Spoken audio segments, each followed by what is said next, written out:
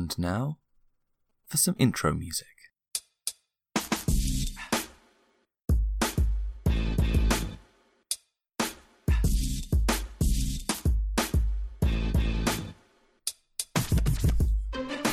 Ooh, let's podcast. Hello, and welcome to the Bits and Pieces podcast.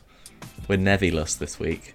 He's gone. But that's fine though, because we're talking about E3, and Nevi didn't watch E3, so... Exactly, it's just us, but I mean, we didn't watch much of it either. If anything, the person most qualified to talk about E3 from Bits and Pieces isn't with us either. So Yep. It's kind of our fault, but whatever. Let's brush over it. We watched some of E3, and that's what counts. And we're here to round it up. This is the Bits and Pieces entertaining E3 extravaganza. Oh, or as we're shortening it to, the Bits and Pieces entertaining E3 extravaganza. That's pretty good.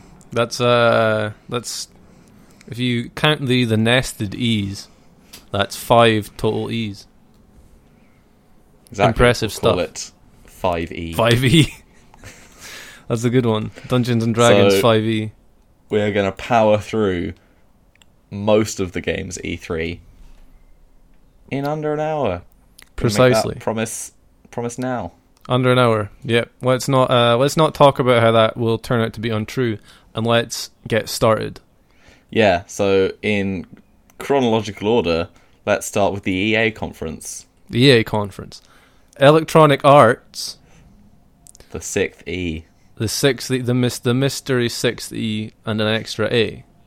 So what did they bring to the table? And do we want to push it off the table and tell them to go home? Not all of it. I mean, a lot of people want to push Command & Conquer Rivals off the table, as everyone was surprised when a new Command & Conquer game was announced, but quickly became very angry when it turned out it was a mobile game. It does seem cruel to do that. Because I think it seems to have started a trend. Well, I get not so much a trend. It's a continued theme of publishers refusing to give up IPs when they could just make something an original story.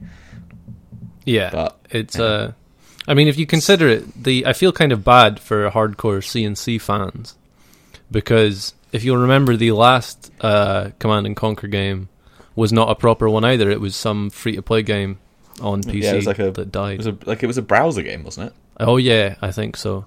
It was trash, so I heard. Yeah, and, I mean, like that. I mean, to look at it very briefly, I've read a little bit about it, and it does sound like an interesting mobile game spin on the strategy genre. They've simplified it down, and you're now fighting over 3 control points, right? And it it sounds like that they are doing something interestingly different, but it's kind of been it's not going to get a good reception because they've pitched it to people that have been waiting for exactly. It's like it's like if you had someone who you know has been starving for months, and you instead of giving them food, you give them a very bad and tenuous metaphor for the release of a video game. That's what it's like. They've shown up at the basement of a crowd of people who have done nothing for 10 years but carve Brotherhood of Nod symbols into the walls. But they didn't bring them the thing that they wanted. Unbelievable stuff. Unbelievable scenes. So I was never really a CNC fan, so I can't really get upset about it, but it's a bit daft. I've only tried I think one of the bad ones. I've played a couple and they were fun. They were enjoyable. I think I played whatever the modern day one was. CNC Generals, I think. It was fun. And I played one of the Red Alerts. I played the one that had the big movable bases. Right. I can't even remember which one that name was. Didn't stand out. So kicking that off the table. Exactly. Boot it off the table and continue onwards. Big game. They announced... Well, they didn't announce. They announced it last year, but Anthem. Yep. Which is their Destiny-like sort of co-op PvE, doing lots of raids, leveling up your character game. That is what it by looks like. BioWare. They're BioWare, exactly.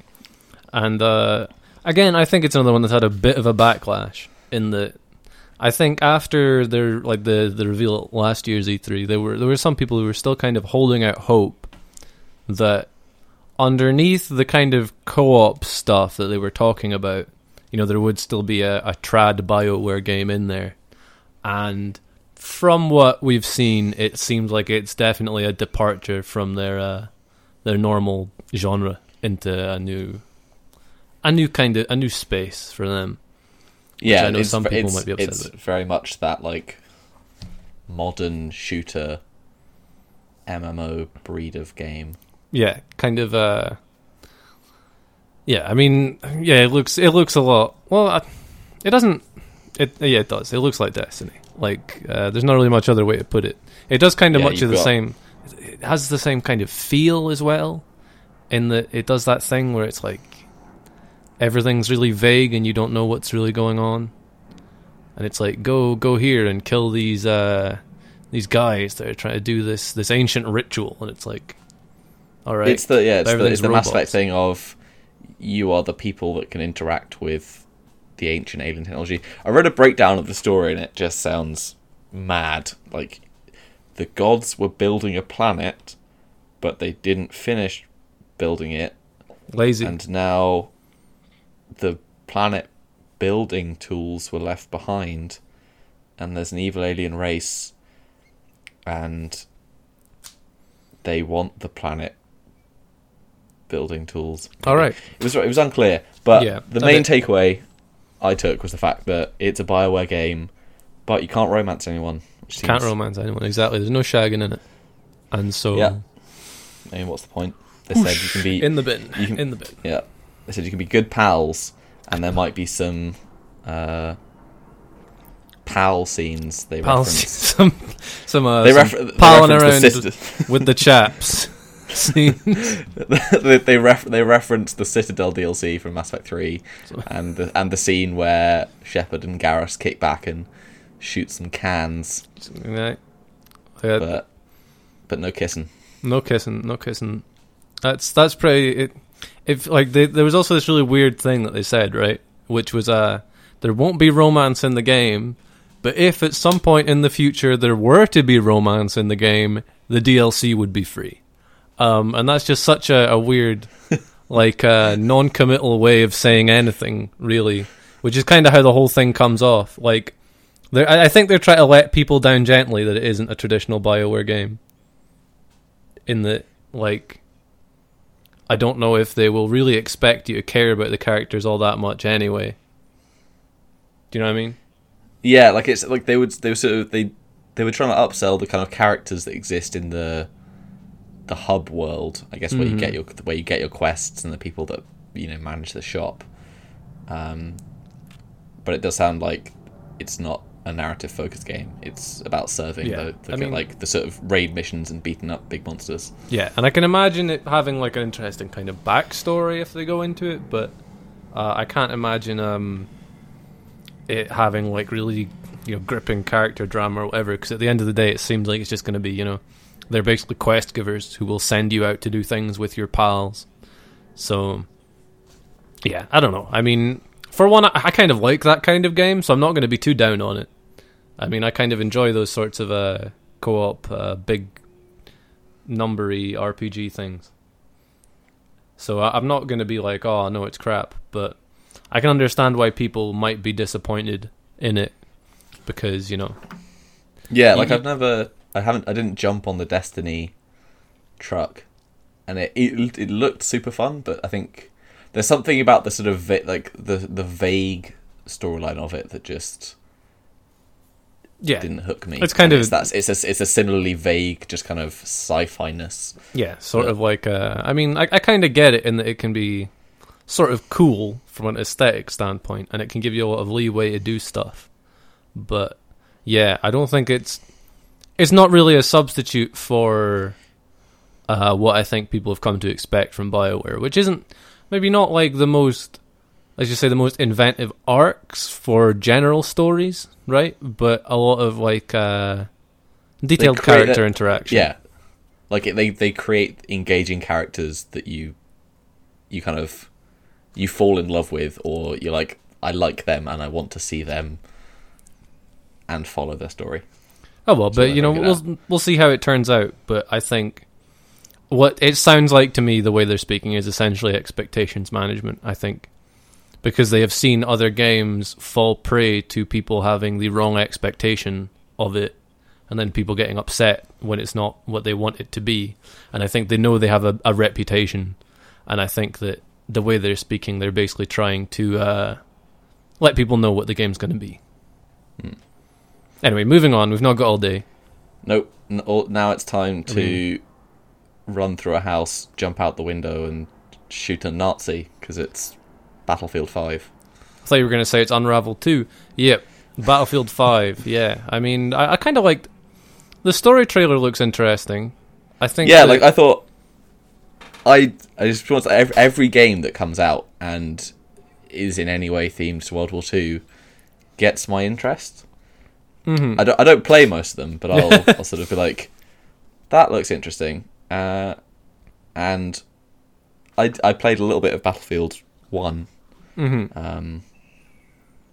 Dropped out of the series for a bit, so I missed 2, 3, 4. Fair enough. So I think I'll jump back in at 5. Yeah, no, I mean, I think they started releasing a game every like 3 months, and that's how they've got to 5 so fast. So I mean, nailed it. We've played out that joke. Time to move on. Yeah. Let's get moving. My fault entirely for anyway, I think trying that. I think they're kind of getting better at story modes each time, and so if they kind of really try this time, they might do a decent one. Yeah, like I liked the little sort of vignette sort of stories from the wide theatre that they did. Mm-hmm.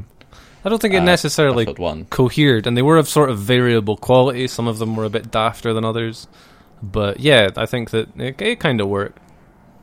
Anyway, yeah, I don't know. Yeah, like it looks. I like the look of it. Yeah, it looks like a Battlefield game, basically. Yeah, I like the. I think there's a renewed emphasis on like. Well, that's the thing. They do it every year. Every year is the how do we get people to at least try and play as a team. Yeah. And every year it's like, here is the thing that is going to make you guys play as a team. And I like their effort, but it kind of rarely works. And so this year it's when you get knocked down, you can be revived by anyone on your team. All right, okay, that's interesting. And so it's like, stick with your squad because it's not anyone on the team. Anyone in your squad can revive you. Right. You don't have to be a medic. Okay, that's interesting. Being a medic just means you revive people faster, and they revive and when you to more health, pick them back up again, they come back with more health. All right, that sounds pretty good. It looks cool. They've taken the sort of base building from Fortnite. You can now build structures. Really, I didn't even see that. Yeah, like it's pretty cool. So that you can build sandbag walls, machine gun nests. Vehicles can tow weaponry, so they can tow anti-tank guns or that sounds pretty cool. Anti-aircraft guns. Maybe questionably broken, but it sounds cool. Yeah, well, that was the thing. Like because that first trailer that they released, it was a really beautiful trailer. The one that got everyone really pissed off because it, had been near a woman. Yeah, exactly. Had cooties. Yeah, like I thought that was it was very chaotic, kind of difficult to kind of understand what was going on, but at the same time, it was very kinetic, and the flow of it was really cool. Yeah, and it was just a very nice trailer to watch. Mm-hmm. Because I think it was just trying to convey the multiplayer experience. And it looks gorgeous. I think they showed a demo of. I'm a sucker for any mission that's like in a World War II game that starts in a troop transport plane. Might as well, yeah. Anything that starts in a DC-3. Go look around at the other guys. Yeah. Some gruff Englishman shouts, "Stand up, hook up." Oh, I love it. Love it. Yeah. Yeah, well, I'm kind of looking forward to it, but I don't know if I'll buy it straight off. I might, because I played a lot of. Well, I say a lot. I got Battlefield 1 on sale like last year, and I played a good bit of it. It was quite fun. I think it was last year. It could have been early this year. Anyway. Yeah, I think I got it in. Yeah, I think I got it in March. It's Didn't pretty play. fun. Yeah, it could have been like. Yeah, you're right. It could have been like 3 months ago. I might be completely wrong. But yeah, Cool. that's Battlefield. Battlefield V, as is the way. Looks good, like one of the good in Battlefields. Could be a good in Battlefield. Could The be. game I'm most excited for from EA, but have absolutely no information on, is Respawn are working on a new Star Wars game. You see, I had not even heard of this. Okay, I'll let Yeah, you say they the were title pretty- before I speak. Jedi: The Fallen Order. I'm pretty sure I've got that right. Yes, that is what it says in the notes, so I'm hoping it's right. I know I wrote the notes. I can't trust you. So I just don't trust myself. But I'm pretty sure it's called Jedi: The Fallen Order. Right. Because like I'm saying, I hadn't even heard of it. Because again, I think I only saw like the tail end of the E3 conference. And only So they were little very bits. low key about it. Like they haven't shown. I've seen this. I haven't. I've seen. There's no. I haven't even seen pictures of it. Like they've shown no concept art or anything. Is this the bit where like they were just speaking to what's his name, the Respawn guy in the audience, and he just like announced the game? Well, I didn't even watch the conference. I didn't watch it either, but I remember seeing someone making a joke about whatever his name is. Is his name Zampella? Am I thinking that right? Somebody Zampella? Maybe I'm wrong. Anyway, and he just like announced the game, and someone was making a joke about how he just made it up. But I think that could be the case. I'd heard murmurings of it that they were working on it before, but it's pretty exciting. Like because Respawn, who worked on Titanfall and Titanfall 2, two pretty cracking games, but I think they're very different experiences to the experience that everyone will expect from this game. Perhaps. Which is, like I think because there was Star Wars 1313 that was the Yes, rest in peace. much heralded, anticipated, endlessly hyped, and eventually cancelled Yep. single player game that was going to be set in sort of the crime world. The crime world. If nothing else, at least we can be happy that the game was cancelled because it never got an opportunity to let us down. So True. there we go. But yeah, so I do. So wonder. I mean, yeah, like judging by the name, sounds like you're playing a Jedi. You could be. Which is exciting because both, a lot of the, what was the last game we had where you played a Jedi? Force Unleashed must have been. That was Yeah, pretty probably. fun. I think a lot of the success will kind of hinge on how good the lightsabers are. Yeah, that's what I wondered. Because right. So these guys, like Respawn, they're a shooter studio. So what are they gonna do about lightsabers? If it's about Jedi, like, are they going to have like melee sword fighting mechanics in the game? Because I'm assuming it will at least have a fair degree of focus on multiplayer because, it's Respawn, the ex-COD guys. And Yeah, like that's the thing. I think everyone's hoping for an exciting Star Wars single player experience. yeah, I mean, I'm kind of hoping for that, but I think that would be Like just I mean, because the word Jedi's in there, you're hoping for like something in the vein of Jedi Knight Academy or yeah. It's fair to kind of expect that, especially since, for what it's worth, I think Titanfall 2 had a really good campaign. it did, yeah. I think, but the thing is, like all the stuff I love Titanfall 2, but it's such a vastly different experience from what people are hoping for, which is kind of the games we kind of view with the rose tentacles, which are the Jedi Knight games. Yeah. All of the old classic Star Wars games. I don't want. I hope people in a way don't misplace their hope like that it'll be that kind of game. It could be. Respawn might be going in a completely different direction, and that would be really cool because I think a lot of these big publisher owned developers don't really they don't really branch out. They're kind of paid to make their specific type of game. But it would be very nice if that was the kind of game they were making, but I mean, at the end of the day, it is EA, not exactly known for creative risks, and it is Respawn, so you have to think it will likely be a game with a reasonable multiplayer focus and perhaps an engaging single-player campaign, but...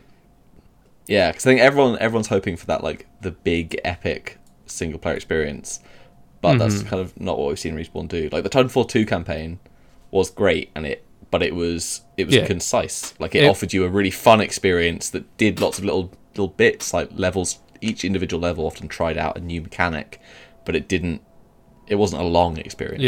Yeah, I heard it was just a really good example of that the kind of single player campaign design that they're kind of known for. Yeah, like there was nothing that wasted your time. It was kind of here is 6 to 8 hours of just good fun. Mm-hmm. Oh well. Anyway, we'll see what happens with it, because again, the lightsabers have to be good, and we'll see. Hopefully, we'll hear more about it. Don't want to spend too much time on it since we don't know that much about it, and it'll just be speculation. Let's wrap up the Unravel 2 was announced. Aye. I didn't play Unravel. Neither did I, but I heard it was good. I think Nevi and Chelsea have played it. Yeah, it was the... They're not here.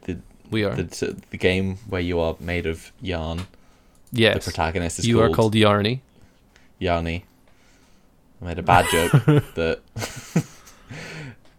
Yarn-like. A lot of people at the conference heard Laurel. And there was a big debate. Was it Yarny? Was it Laurel? So is that supposed to be like a slightly... It's a played-out joke. We're going to move on. Nice. Right. Let's move on. That's probably going to be good. I remember seeing the first game. It looked nice. Yeah, it like you're kind of unraveling yourself, and like your little character made a string. And you throw out your string to like hook over things and swing. But now it's co-op, so you can knit with your friend. I remember it had a really nice like art style. Like the game looked like the string looked really good. Like that was some good looking string. Anyway, there we go. Anyway, I don't want to string them along too long on something I know nothing about. Before we unravel, yeah. I think this is unraveling. Bethesda. Awful. Bethesda conference. Fallout 76. Right. There's a whole list of shit. Right, but the issue is, so we have Fallout 76. That's the big one, right? Then there's two things that are also probably large ones, but that they basically just only announced the title of. Yeah, I mean, so should we do that? Elder Scrolls 6. Yeah. It's a game. They're making it. It's real. We kind of knew they were making it already. Didn't learn much. Picture some mountains, couple of drum beats. If it's a multiplayer survival game, Todd Howard dies in a ditch. Right. That's not a threat, Done. Okay, Todd? Don't send the police. Right. It's only slightly a threat. But yeah, and Starfield. What's Starfield? We don't know what Starfield is. It's the word Starfield over a background which itself is a starfield. Oh yes, there you go. I mean, Bethesda, will it be an RPG? Who knows what it'll be?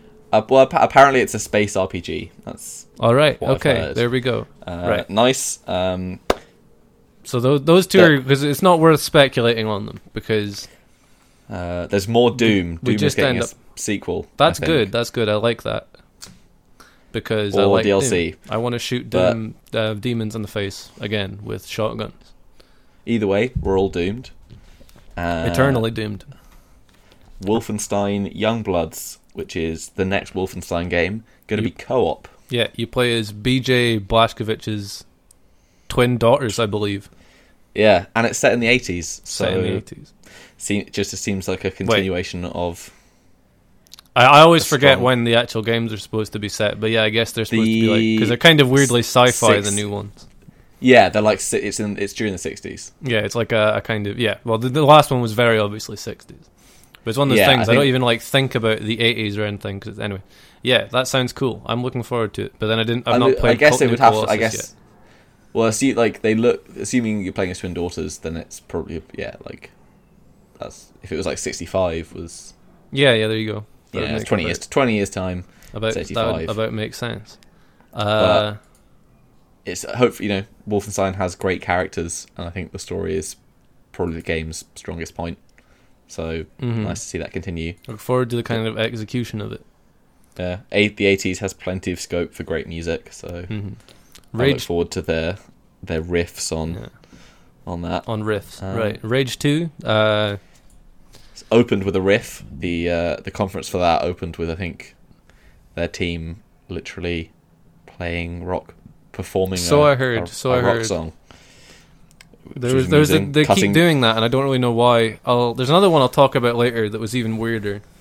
Well, they just kept cutting between I guess it was the one of the lead developers for Rage, being the lead singer for this rock band, sort of shoving a mic down his pants, and the very unamused games journalists in the audience.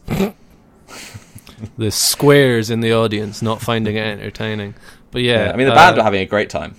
Yeah, anyway, the original Rage, it was alright. It wasn't that good.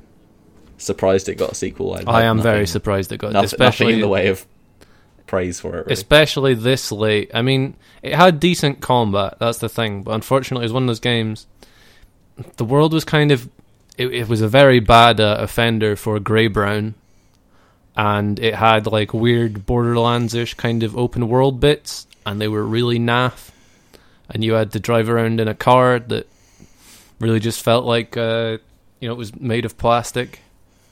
And then it did like RPG hub bits that also were not that good. It looks like Rage 2. I mean, but yeah, like I was saying, the combat was really good, and you see people rant and rave about it. It had really nice like procedural animations for people getting shot in specific bits, like physics-based ones. And it had it looks really good fun. Shooting. If they're sort of transplanting the combat from Wolfenstein and Doom. Yeah, that would be good. But yeah, the new one looks... I mean, obviously the first one, like every post-apocalyptic game, looked Mad Max. But this very specifically looks Fury Road, as I think everything will. But yeah. Yeah, pretty heavily like those, with lots of neon colours. I think it looks... From what I've seen, it looks like it'll be quite good fun. Yeah, hopefully. I think like the original Rage was made. It's being developed. Is Rage 2 being developed by id?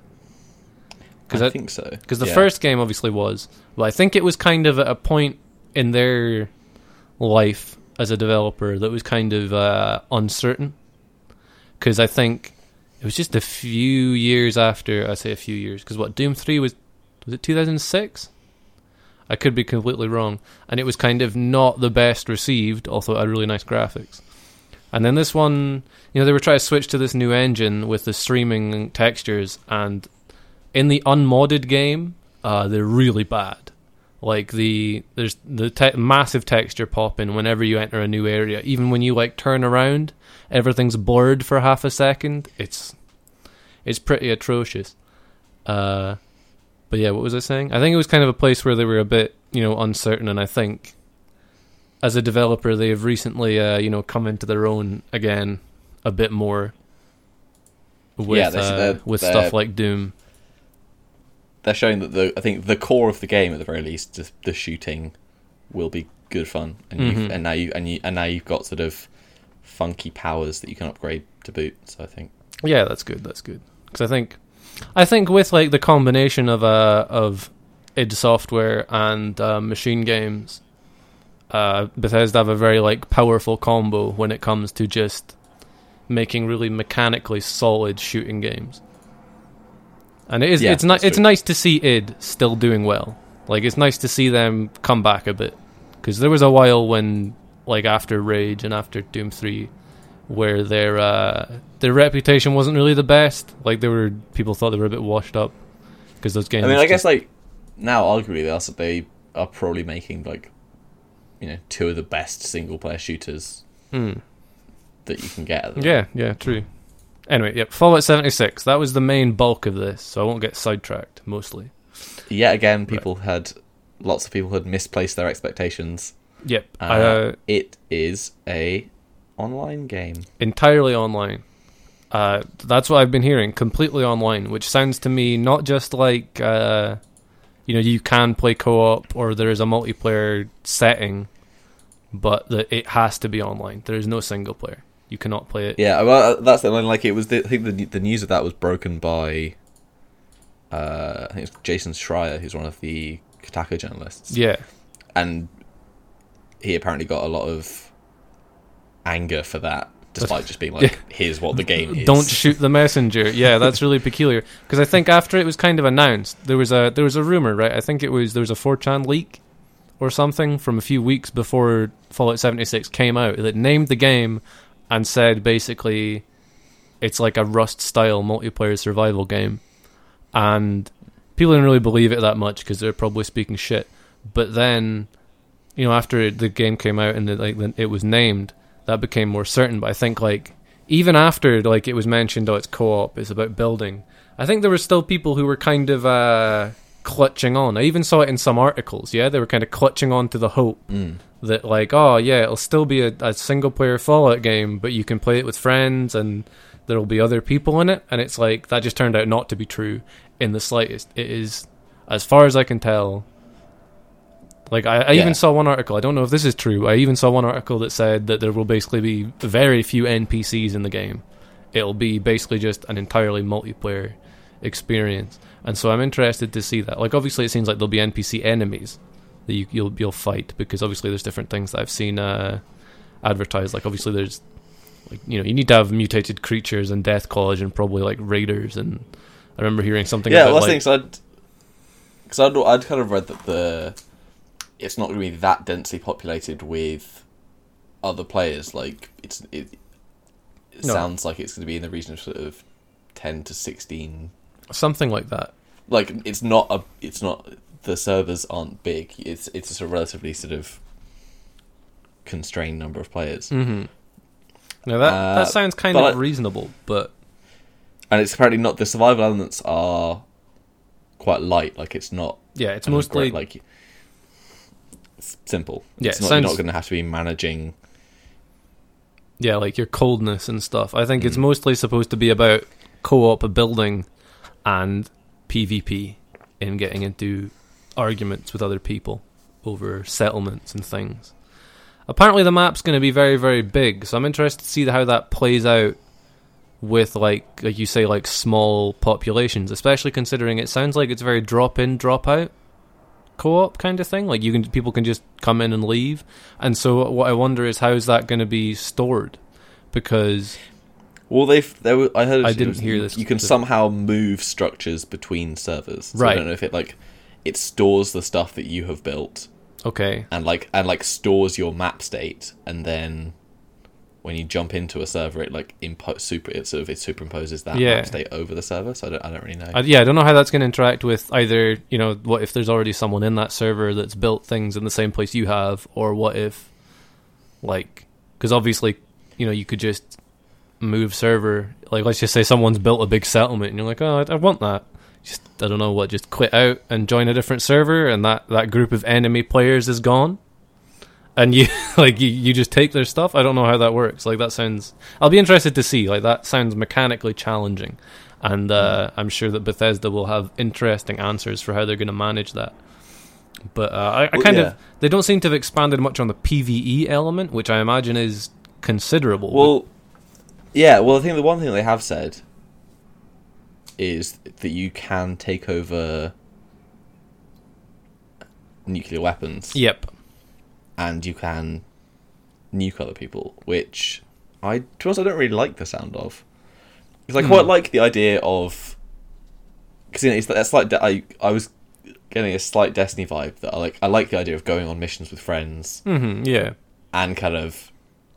But just because I find the Fallout world and kind of theme a little bit more appealing. Yeah, I could understand the appeal of that kind of co-op stuff. You build a settlement and you go on missions with friends, and let's just say you take out raiders and steal their shit and stuff. Yeah, they've shown sort of there are lots going to be kind of lots of interesting big monsters. They showed a giant hench sloth. Nice. That you can fight, and there's going to be they're not Skyrim's dragons, but they're kind of big flying mutant things. Yeah. But you can also get the launch codes for weapons and nuke other target players. other people. Which, I mean, for one, that sounds extremely unpleasant to be on the receiving end of. It sounds just like massive griefing, like game encouraged griefing, and so that sounds like that is in the game indicates a big PvP element to me, like a very large one, like that'll be the focus of the game basically, because I don't think you could have a game in which it's somehow balanced where, let's just say, me and you could play like a co-op style of game, and someone else could somehow or other, nuke things without that massively impacting our experience. You know what I mean? Like, yeah, that's the thing. I think it's particularly weird that something so aggressive like that is it's so far from the experience that I guess a lot of people that play Fallout want. Like, I know lots of friends, and you see us endless videos like in Fallout 4 where they introduce base building.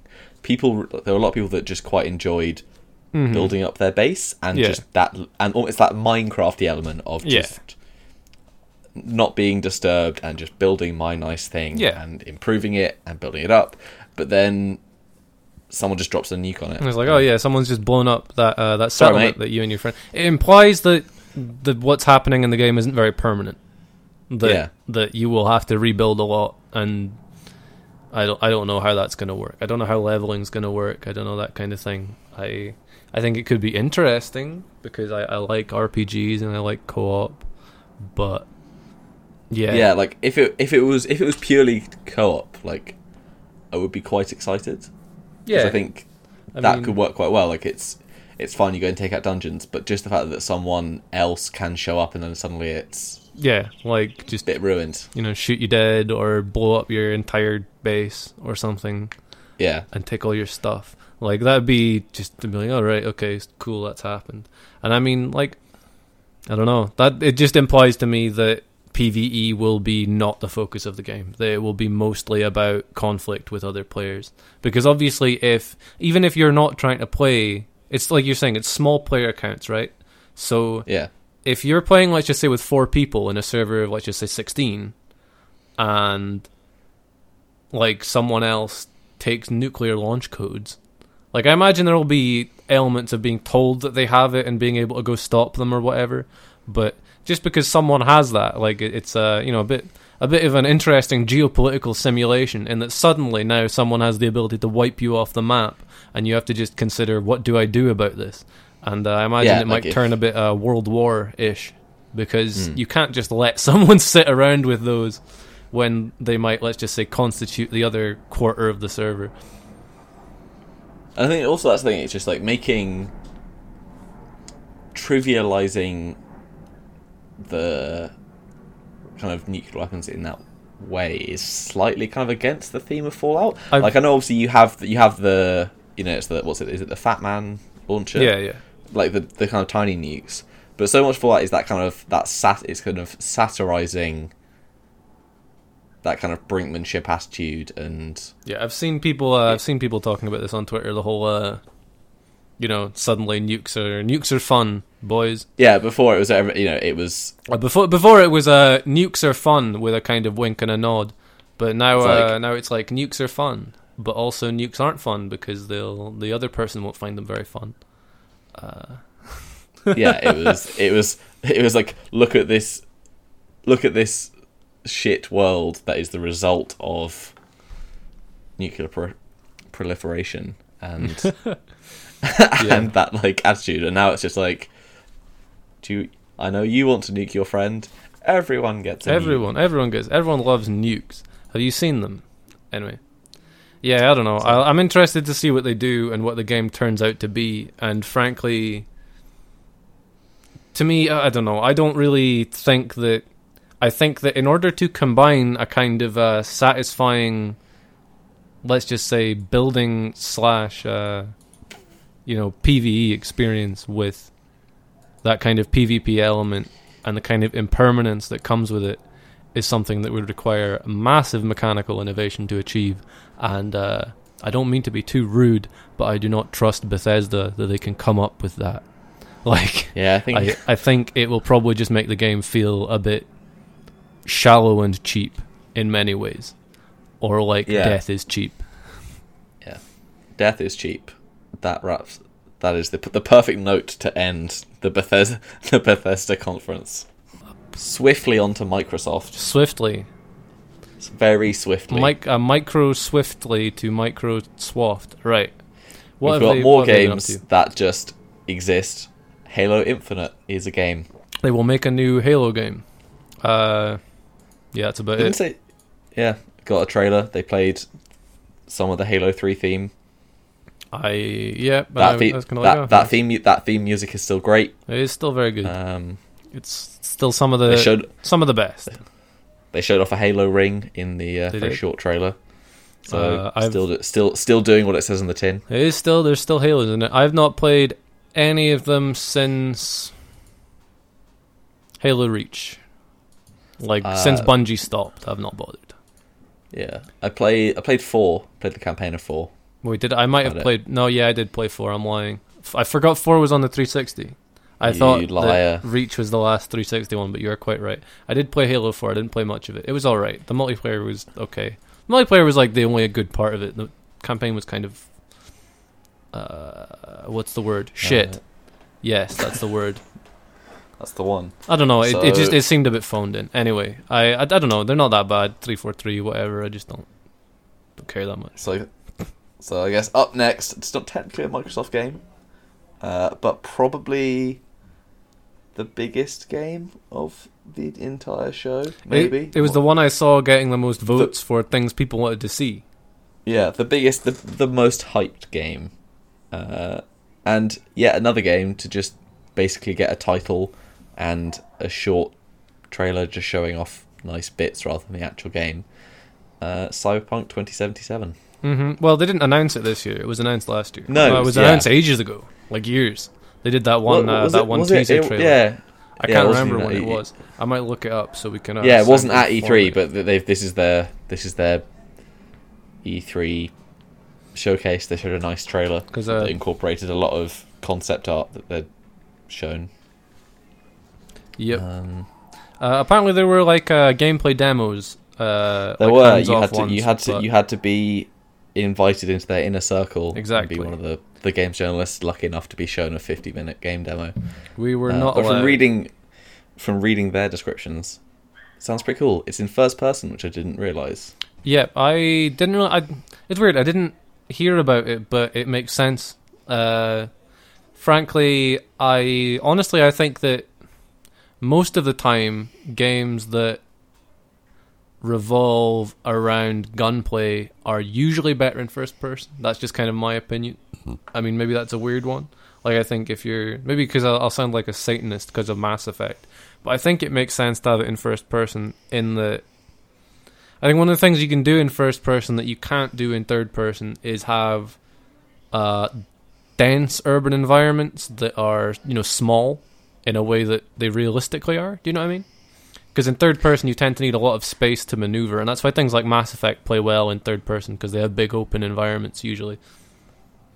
True. This is just me going off on one, but... Well, see, I was almost thinking the opposite, in that, for those, so Cyberpunk 2077 is CG Projekt Red. It's a sci-fi RPG based on a very, very old RPG book, which itself was based on Neuromancer, I think. Mm-hmm. So it's rooted in that kind of 80s themed cyber dystopia. Yeah. That has, what the cyberpunk genre, what it means basically is that, you know what I mean? I see. Last thing, in my head, I'd been imagining it in third person because I'd been imagining those kind of walking through a crowded market scene and the camera is above you, and so you watch your character kind of pushing aside people, and you kind of get that market atmosphere kind of. I get what you mean. That in a CD Projekt, I don't think I've ever made a first person game. Yeah, I mean, and just because the so coming out The Witcher 3, you'd almost expected it to be that kind of action third person style. What I'm saying is, I didn't expect it to be in first person, but I can understand why it is. Basically, I get it. I think that what you mean is true, because I think when you're in third person like that, what you get is usually a kind almost- of a more tangible feeling that you are in, like you are like occupying a space, if you know what I mean, like that you're a person, because your character Yeah, it, has like- a physical dimensions and they bump into people and stuff in a way that you can see and doesn't involve you just kind of floating. Yeah, somehow Near people. being able to having a wider, just having that slightly different angle on the world, I think, like somehow makes the world feel slightly richer. And maybe it's because you're not like staring someone right in the face. You're not looking at one person. You're kind of seeing the crowd. Yeah, I get what you mean. It kind of it does give you more of the impression of sort of almost like, I don't know, maybe inhabiting a real space is the wrong way to put it, but you know what I mean. Yeah, I get where you're coming from, but I understand why they've made it like that, because I hope what it means is that it will be a game with a lot of kind of granular close-up detail, if you know what I mean. Like I hope the urban environment is as dense as it would look to be from the trailers, and I hope that that's why it's in first person, because if there's one thing that first person tends to do a lot better than third person, and it's letting you focus on things that are up close. You know, finding small things in the environment and exploiting them, or searching through things in a way that isn't as canned as it tends to be in third person. I mean, I'm kind of just rambling here, but I think, because I mean, what I'm imagining basically is, you know, kind of like what are sci-fi RPG games? Like, I mean, something like, you know, let's just say Deus Ex versus like Shadowrun, that kind of thing. Yeah. Well, that's the thing. I think like there is so much to imagine, because so far we've just been given concept images. We don't and know theme. much about it. There's very little. And I mean, I've got a wild conspiracy theory about it. So there are three classes of character that you can create. Yes. And one of them is called a Netrunner. Mm-hmm. And it's Like not the really card related. game. Yeah, exactly like the card game, and it's not really related to the classes or anything. But the popular card game Netrunner is being shut down by Fantasy Flight Games. It's weird to hear the idea of a card game being shut down, by the way. But on you go. Well, basically what happened is they're abandoning Netrunner support. They're not making new stuff. Yeah, so originally Netrunner was a system launched by Wizards of the Coast, who are another sort of board game company, and they make they make Magic? Yeah. Yeah, they make Magic the Gathering. And they ran that through the 90s and then shut it down. The system was picked up by Fantasy Flight, I think, in like 2010. Sort of 6 years ago, I think. Yeah. And they added on top of it their own like theme world called Android to create Android Netrunner, which was right. Literally the world is the same as it's, you know, it's inspired by exactly the same things. So it was inspired by the Cyberpunk RPG book. It was inspired by Neuromancer. To explain the connection, if I remember right, isn't the original Netrunner, after they kind of before they made their own world, wasn't that actually based on Cyberpunk 2020, the RPG? Yeah. So I mean, they like, so it has an identical kind of thematic lineage. Yep.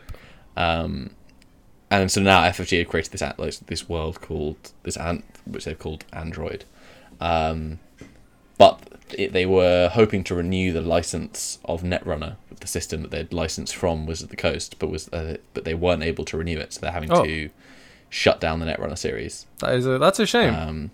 So it's weird. So they're hanging on to the Android theme, so they can still make games with that theme, but they can no longer produce Netrunner.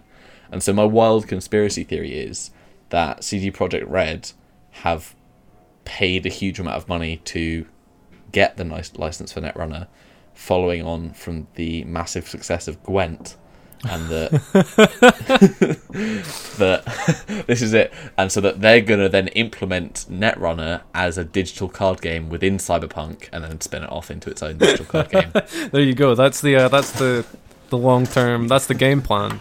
From that's the you heard it here first. But yeah, there you go. There you go. so that's enough for my conspiracy theories. That makes sense. let's- I can imagine it. That's their plan here. Either that or it's they're just gonna put Gwent in the game again. Just gonna cyber Gwent. But they're going to change the E to a 3. Yeah. Moving on, Yeah. there was Forza Horizons 4. It's The big thing being it's set in the UK. we were watching this at the same time while we were playing. we were playing Vermintide, So, like, and I had this on mute in the background. in between, like, stabbing hundreds of rats to death, we looked over occasionally at the stream, and the one thing I remarked was until they said it, I didn't notice it was set in Britain because it's too sunny in the game. Like, it's just the whole thing is just bathed in sunlight, and it sounds pretty cool. But I've never been that interested in driving games. Oh no, I won't so play very- it. But it sounds Yeah, cool. I won't. I know. I mean, I saw a very brief gameplay demo of someone in like a sort of big off-road car just ploughing up some dry stone Yeah. walls. I played some plowing up Hadrian's Wall, just smashing through that ancient shit. Anyway, yep. What was I saying? I've got friends who play it, and I played some of the other Horizons, and they were good. Like they had an open world. I found them kind of engaging in a way that I don't find individual racing, and it was fun. And I know there's some people who'll be really into it because I want to know how big it's going to be, right? What the scale is. I don't know if they revealed that, like what the precise scale is, because obviously I know that they showed off a bunch of countryside, and apparently Edinburgh's in the game. I want to know if I can drive up to Aberdeen and can I run myself over in the game? Is that possible? Will I die in real life? Anyway, yeah, it looks nice. Yeah. It looks nice. Well, that's the thing. Like, I was very curious, is because it's is it an American company that makes Forza? Because will you drive on the left side of the road, and will the cars have the correct seat? Assume you're right. I think it could be a UK company. The guy who was on stage, notably, had a Scottish accent. Scotland interesting. represent. So, I think it could be a UK company that makes Forza. But I do not know for sure because I have never bothered checking. I think it's a different company that makes Horizon than the main game. Well, yeah, okay. Well, I guess we'll have to look at how high fidelity the rain is to see So whether or not it's created by someone that lives it or someone that just merely assumes. Exactly. Normal, what right? So constant drizzle is like. normal Forza is made by Turn 10, who are based in Redmond, Washington, in the US. Forza Horizon is made by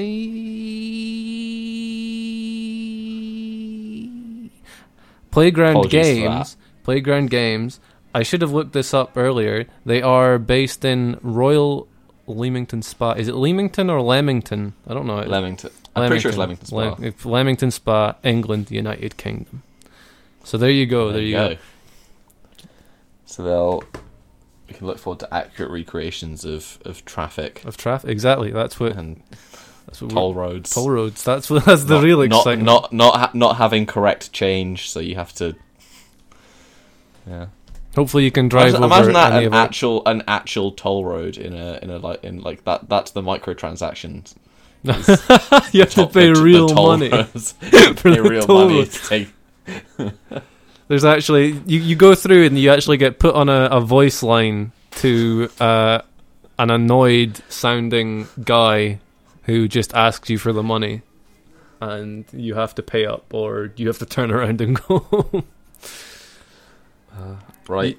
Next up, they Yep. showed Sessions. Sessions. I originally, when I was playing Vermintide, I looked over and I was like, it's a Skate remake. I thought it was a port of like Skate 3 or some shit, and then I looked away, and then you said it's Sessions, and I was like, what Sessions? And we don't know. It's a skateboarding game. Yeah, it's a skateboarding game. So if you enjoyed skateboarding games, If you there's another one. enjoyed them, I meant to look up to see if it's the Skate Studio wherever. I might do that now. Might do it. Well, I'll try not to just I'll make a big noise this time. I'll cover Gears of War then. All right. Gears of War's getting a new game. There's More another than one. one. More than one. It's the Gears of War Funko Pop Funko Pop crossover that everyone was hoping for. Everyone was. I was sitting at home biting my fucking nails, thinking, will they announce it this year or next? Clutching your Marcus Phoenix Funko Pop figure to your chest. I was.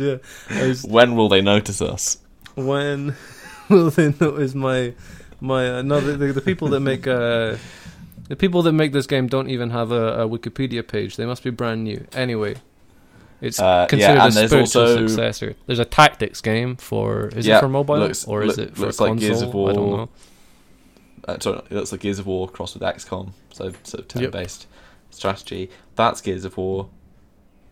It's more of that. Dying Light 2 is the second Dying Light. There's more zombies and free running, set in Paris. So, I keep hearing very good things about Dying Light. That it kind of evolved into a very good game. Still haven't played it. Dying Light's good. Dying Light's good. It's it's kind of halfway right. So it was basically based almost on Dead Island, which was a kind of, if you'll remember, it was one of those ones with an infamous trailer, because it had that trailer that played backwards that seemed like it was almost offering a sort of very emotional view into a zombie apocalypse, and then it turned out it was like a Borderlands-ish zombie whacking RPG big numbers loot game. Yeah, very melee focused. Yes, and with lots of quests in it, which did not seem to jive with what they were promising. And then it was all right, like it was okay, but it wasn't good. Yeah. And then they came out with this, which was it's similar mechanically, but with a lot more focus on like parkour and traversal and running away from dangerous zombies. So it's kind of interesting in that way, and it kind of tones down some of the silliness of the first game. And the interesting thing about Dying Light 2 is, of course, it's might actually have a decent story, because the story's being done by Chris Avellone of those RPGs fame that he made. Well, let's traverse away from that onto Microsoft has bought a whole lot of game studios. A ton of studios. I can't even like remember. They are committed to, fostering good games again. They are. That's good to see, because I mean, I won't speak too soon, because they've done this in the past where they've been like, now is Microsoft coming back to making good games again. Or they remember those times, 3 different times they reaffirmed their dedication to making good PC games. One of them was right before they came out with games for Windows Live. Let's not talk about it. Yeah, let's not. They've acquired the studio that did Hellblade: Senua's Sacrifice. Yes, and others. And the DMC game that people didn't like. But Ninja Theory, okay. Like, the DMC game was okay. But I can get why people were upset about it. There's a new actual DMC game. I don't think we've written that down anywhere, but there is one. No.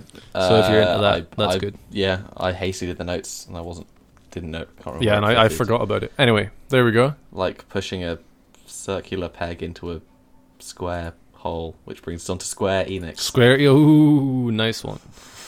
So why have we put it here in the in this order? And I think the answer is Just Cause 4. Yeah. Hey. Segue after segue. Segue after segue. This is really the Paul Blart Mall-Cop 2 of podcasts. Yeah. Speaking of segues. Looks a lot like Just Cause 3. It does. Which was fun, but yeah, it kind of lacked depth is the wrong word. Like, the Just Cause 3 had a world that was amazing on a macro scale, but there was very little detail to the world itself. It was none of it was a game that kind of hinged on its explosions and a cool grappling hook. Yeah, basically it was about go around, blow it up, and it was the same with Just Cause 2 because they were very similar games. Yeah. But you just went around and you blew it up, and none of the settlements felt like real places, and there weren't that many people, and even the forests and stuff didn't look like real forests. But then the idea was you're going a million miles an hour in an airplane, or like grappling hook to the side of a helicopter or whatever, and you're not really supposed to stop and look at the world that much. But Yeah, it was always viewed from your character in motion, often quite high up off the ground. yeah, So I mean, like, but I still love the series. and they're good fun. I'd like them to refine the kind of finer details. Like they've got the hook of their series, Oh, their yeah. grappling hook the grappling hook of hey. is awesome. It's great. It's just the kind of the actual guns that you have to use are a bit naff. They a don't bit feel that great. Like the piffling. driving is a bit crap.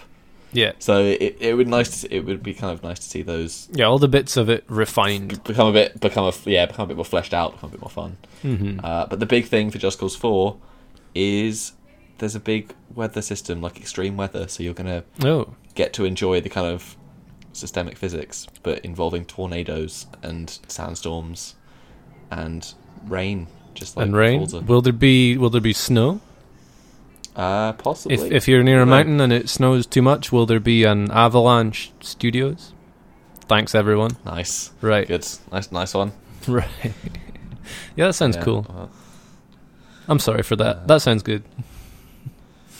derail my train of thought, but that's fine because Tomb Raider Tomb Raider, is getting a third game. a third game, and I did not play the second one. I played the first one; it was good. I didn't play any of them, so I'm just gonna have to be a quiet man. I say the first one. I mean Another the game new amounts to by Square Enix. first one. But Yeah. yeah, I think the other ones have kind of, I mean, it's like, you know, they made a big deal in the first one, like, oh, you know, this is kind of her origin story, and she's kind of conflicted about it, but that wasn't really the case that much. Mostly you just killed people with gay abandon, and now she seems to be Batman or something. Like, that's basically the plot of these new games, where she just kind of finds excuses to go and kill lots of things. Well, things, I mean people. But, you know, what are you going to do? Yeah. I mean, it's probably going to be good. I think the Shadow of the Tomb Raider was is that, yeah. I can't remember yeah, whether, is that the new one, or was that the last every one? title is just kind of a slightly different way Yeah. of describing a prequel. There's a Tomb Raider, and there's a Tombist Raider. Right, it was Rise of the Tomb Raider, Shadow of the Tomb Raider. Shadow is the Almost new one. Tomb Raider. Yeah, Shadow Shadow is the new one. one. I mean, Rise I feel was that the one each- before that, and the first one was just Tomb Raider. Okay. And I mean, people were like, "Oh, you don't raid any tombs." It's like, yeah, you do. There are loads of tombs in that game, and you go in them and take stuff. That's tomb raiding. Well, Anyway, right. What is Quiet Man? I don't know. Quiet Man, Babylon's Fall, 2 other games. I know that Babylon's Fall is the new game by Platinum Games. What is it? It's I don't really know yet, but it's by Platinum, so you can assume it's some kind of a third-person character action kind of beat up big bosses and stuff game. I'm kind of assuming that they had a kind of Squeenixy trailer for it, in which, you know, they talked about really vague terms, but there was no Lovely. gameplay or anything. So I'm just assuming it's a Platinum Games game, because I can't imagine that they're going to branch out into anything else. So you don't know what Quiet Man is, but it's on there. It's on there. There is a game about a man who is not very loud. Ubisoft. That's how we're transitioning. That is how we're transitioning. Assassin's Creed Odyssey seems like their big one. And I'm actually quite interested in Assassin's Creed Odyssey, which is going back to ancient Greece. It's quite fun. I really enjoyed 2, played a lot of 2. 2 is a good game, And very good game. I played 3 and I played a bit Black Flag. I Haven't played really picked up the series since. the last one I played was Black Flag as well, because it was a good game. Black Flag was good. I liked the boats. Boats are nice. I heard Origins was good, but the weird thing is everyone was really excited about Origins, right? Because they kind of took a break. You know, they were like, right, we won't release one every year. We'll take 2 years for this one, and apparently it paid off, because especially with like the last two that were released on an annual schedule, like cracks were showing big time in Unity and Syndicate. Like, those games were apparently, you know, really buggy. The engines were kind of not up to scratch, and they felt really rushed. And apart And now from, they've done it again. Yeah, They've released Origins, and now a year later they're releasing it's like, oh Odyssey. right, I think it's cool that they're going to the ancient worlds, I think that Yeah, like that's the thing. It's the theme of Odyssey has got me really excited.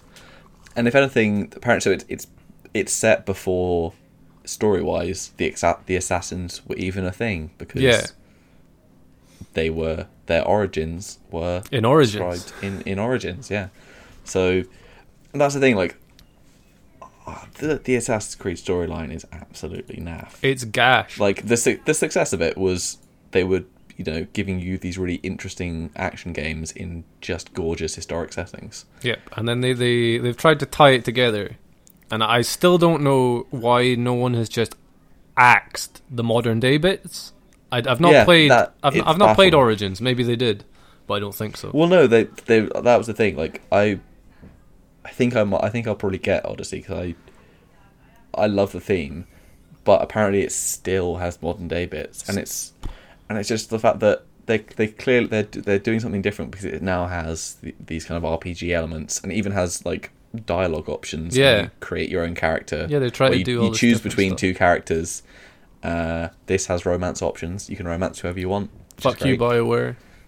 Right. But apparently it still has the modern day stuff, and it's just like, and it's just this sort of, they could be creating cool historic games, but it's almost like they've kind of got to prop themselves up with the Assassin's Creed. I guess. name. I mean, I wouldn't even mind. Like, I think the name makes sense because it kind of connects games that are thematically similar. But I don't think they need to connect it with the modern day bits because they suck. Yeah, it just rips you out of a thing you're quite enjoying to force you through often very unexciting bits. Yeah. That are just to deliver you narrative you don't want through gameplay that is unexciting, whether it's like a weird puzzle or just walking around listening to people talk. It's like I remember because I think I never completed Assassin's Creed 3. I can't remember which was the last game with Desmond in it. So he was the main character for a long time. I think he died in 3. I think he died. Okay, yeah, because I remember I played through Revelations. That was the last one I played through, and I think didn't that end with him like stabbing the woman or something because he went. Because, like, look, I think it's best we don't try and remember. Oh, I just remembered all the shit with Don't think about it, Cav. Don't think about it. I remembered all the stuff with like the fucking space gods. No, don't think about it. Don't look. I'd completely forgot that existed, and now it's in my head again. Fuck me. Anyway. Like, I think Black Flag toned it down, but it was still there. Yeah, Black Flag toned it down and did something different. It was a really fun pirate game. You were just like, it was still there, but it's like you're like a QA tester for an actual game that's based on the Animus or something. I never played to the end of it, so I don't know if it did devolve again, but... And so, but that's the thing, and it made the modern day sections even more dull because it was just like first person segments of walking around a corporate office, first person doing a job, like, go empty the coffee machine, like. I really, really hope that Odyssey does not reference any of the weird space god shit at all. And well, you're carrying. So you don't have a hidden blade. You are instead carrying the tip of Leonidas' spear, right? Okay, which is a first civilization artifact. No, okay, right. That's bad. Let's not speak about it. Also, disappointed. That is disappointing that the first civilization are coming back into it again with their magic apples and shit. Yeah. But yeah, sure. Let's not think too bad about it. Let's put it out of our minds. Let's hope it's good and hope it doesn't bother with it too much. Yeah, like I wish there was an option. The game had just an option to turn it off. Turn it off. I think it should be an opt-in. Yeah, you like if someone at Ubisoft insists that they have to develop this garbage, it can be in the game. But I should have to like sign a waiver that says I am willingly putting myself through it. I will willingly expose myself to the modern day story. Exactly. Anyway, okay. Speaking of willingly exposing ourselves to the modern day, the Division 2. Tom Clancy peace be upon him, he's made another game from Beyond the Grave.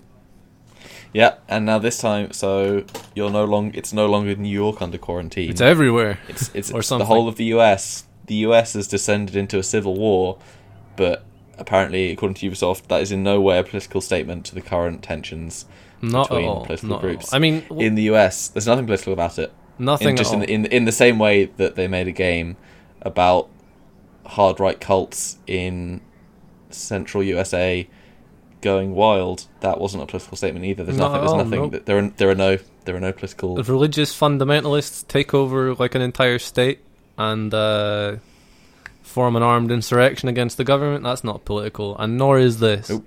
No, it's in no way political. I think the weird thing about The Division is that it's like oh, it's not political, but it's like assuming it isn't political is way worse than saying it is, because it's like, oh, it's not political, so then if it's not supposed to be like an actively political thing, instead or have any sort of message, or instead it's just like take any sort of stance. It's sort of just, you know, what Tom Clancy's always been. No offense to the guy, because I mean there's good Tom Clancy stuff, but it's just kind of militarist power fantasy about, you know, here's cool guns and here's a weird unaccountable Black Ops division that just kill without mercy. Like, all right, okay, and yeah, sure, that's weird, but I know why people are into it.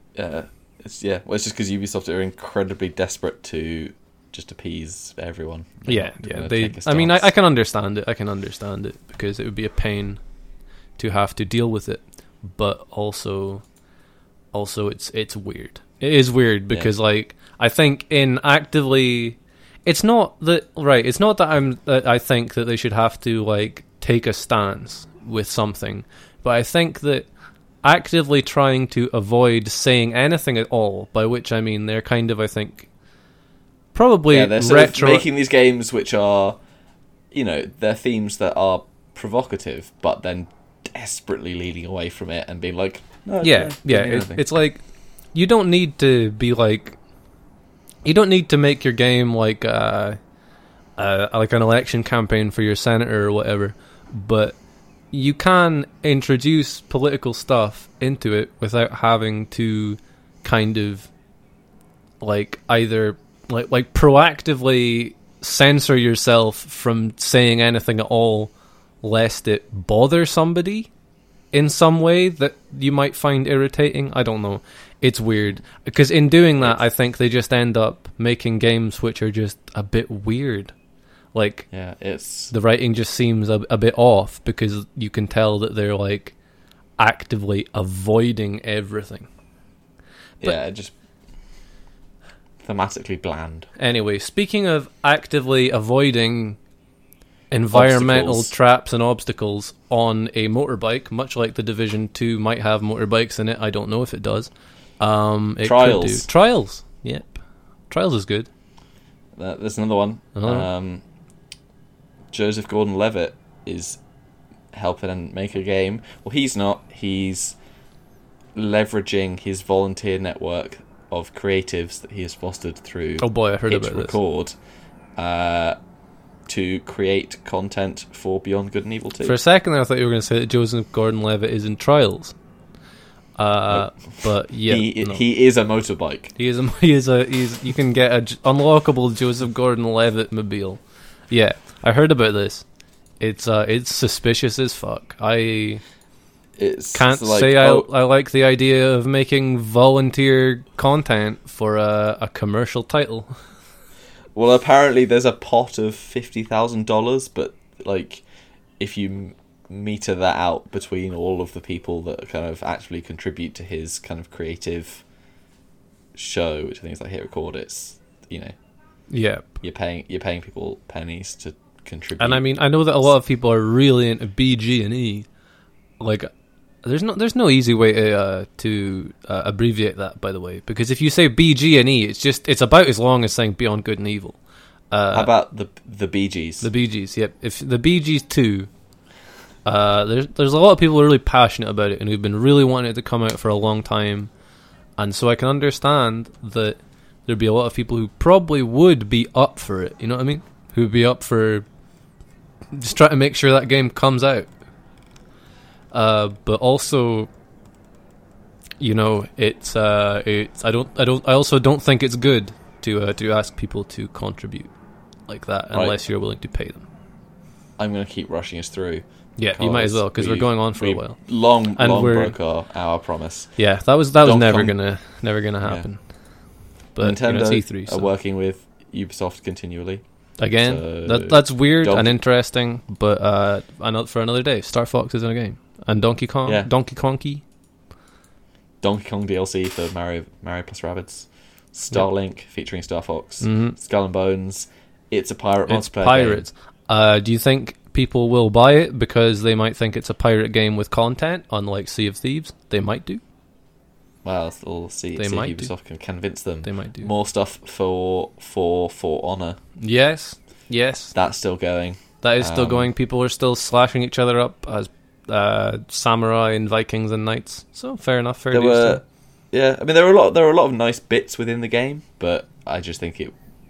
Yeah, I'm surprised it's still going. No, you know, Had a very nice dueling system that was surrounded in other stuff. Yeah, you've I got a guess. game in the notes. I stuck this in here, and I want to complain about it, but we don't have that much time, so I'll point this out. Bohemia Interactive in 2013 purchased I don't know if they purchased or if they hired the man known as Dean Rocket Hall, who made the DayZ mod for Arma 2. Very famous mod, survival, zombie based. They hired him and decided to make a standalone version of the game that released on Steam Early Access in alpha on December 2013. It is June 2018. DayZ standalone is still in early access alpha. It has never moved to beta, and frankly, the game is still much as it was when it released. And Bohemia, I think it moved to a new engine, so fair dues, but also whatever. Have announced that they are making another multiplayer survival game called Vigor. I think that's a bit of a joke, but I'm not that upset. It was 20 quid I spent 5 years ago on the standalone, but I do think I don't think they will generate any goodwill for it. Put it that way. Anyway, moving on. Sony. Right, so there's actually a lot of good shit to talk about with Sony, and we've still got Nintendo. That's the problem, isn't it? Like, there's still good shit to speak about, and we'll just have to accept that we've gone over. Hopefully people will listen to it because it's E3 or whatever. The Last of Us 2. That was a gorgeous trailer. The Last of Us 2, it was. Still, I mean, I don't have a PlayStation 4. Didn't play The Last of Us 1. Always wanted to. But yeah, it's still a game that you look at it and you go, damn. Naughty Dog are just unbelievably good at setting up atmosphere and just making games that look incredible, like visually so good. They're just like masters of squeezing every last inch of processing power out of a device. And the game looks unreal. Like it's amazing. I really liked the first one, and I'm looking forward to this one a lot. I think it still kind of has some issues that I kind of had with the first game. Because, so first game and this one especially, like one thing I really liked about the trailer and one thing I really liked about the first game is that unlike a lot of games, even obviously Uncharted is really guilty for this, is it actually makes killing people look and feel really unpleasant. And that is something I've always loved about Last of Us. I think in the first one, obviously, you ended up just killing way too many people and you no longer noticed or cared. But, like, the melee takedowns in that game just, like, they look nasty. It's the most realistic I've ever seen blood looking in a game. Yeah, well, like, and in that little game, like the character was kind of visibly taking injury and wearing those injuries, like, kind of limping on their arm, which was interesting to see. They took a lot of injuries. I mean, it seems like so I mean, look, the arc of the trailer is it Ellie? It's Ellie, right? Yep. She's at a dance, and kind of she's shy, and then she starts kissing this girl, and it kind of like spins round them, and then kind of cuts to her in a forest, and she gets into a sort of big fight and chase sequence where she is increasingly injured, but then slowly kind of pretty brutally takes down the people pursuing her. Yeah, people get stabbed. They get it just starts with someone being choked and stabbed at the same time, and it's like it's unpleasant, and that's what I find really impressive about it, because there's awful gurgling noises, and and then these guys these bad dudes basically axe someone to death in a forest and then try and chase her down. Yeah, they think they disembowel a guy. Yeah, and then they sort of chase her, and she's running away, and she kind of is constantly being chased, and then kind of turns around and will ambush them, and it's real good. And then it cuts back to kind of her at this dance. Yep, just try to do some socializing. One of the things I find really interesting about it, obviously it's an E3 demo, so you can't really take it that literally, but I think it's really interesting the way that they seem to have all of the enemies in the trailer. It seemed like they were more or less individuals. They seem to have lines that addressed each other by name, and when someone died, they were no, when they addressed them as by name, and they had wee conversations where they spoke to each other. I thought that was really interesting, because you don't see that very often. It might reduce the kind of fatigue effect of people just becoming kind of disposable. Well, even in the way that you see in the gameplay that they're hunting Ellie, they have personality, and sort of, I think it's just because the game looks so gorgeous, and the incredible the animation looked amazing, but each character, just these rando NPC enemies seem to have personality, that they were visibly different people. Obviously, how much that'll translate into the actual game is questionable, but it is really impressive to see, even in a trailer, that it was. I mean, who knows? Maybe these are maybe in the actual game they will be people who have been built up for a while, rather than just kind of nobodies. But I think that's an interesting approach to combat, which we don't see often. Because usually we just kind of have them as kind of dummies. Yeah, I mean, it was. Yeah, I mean, the gameplay was just incredibly slick, unlike a certain gameplay demo, which aired, which we saw. Days Gone. Days Gone. It's a zombie game. It's a zombie game. It's another zombie survival game. It seems to be very specifically focused around that kind of almost like a World War Z notion of really big groups of zombies at once. And you're supposed to kind of find ways to take them down using the environment and guiding them through areas that you can light on fire and use traps and stuff. And in fairness, it did have a few demos, but there was a spectacularly bad one.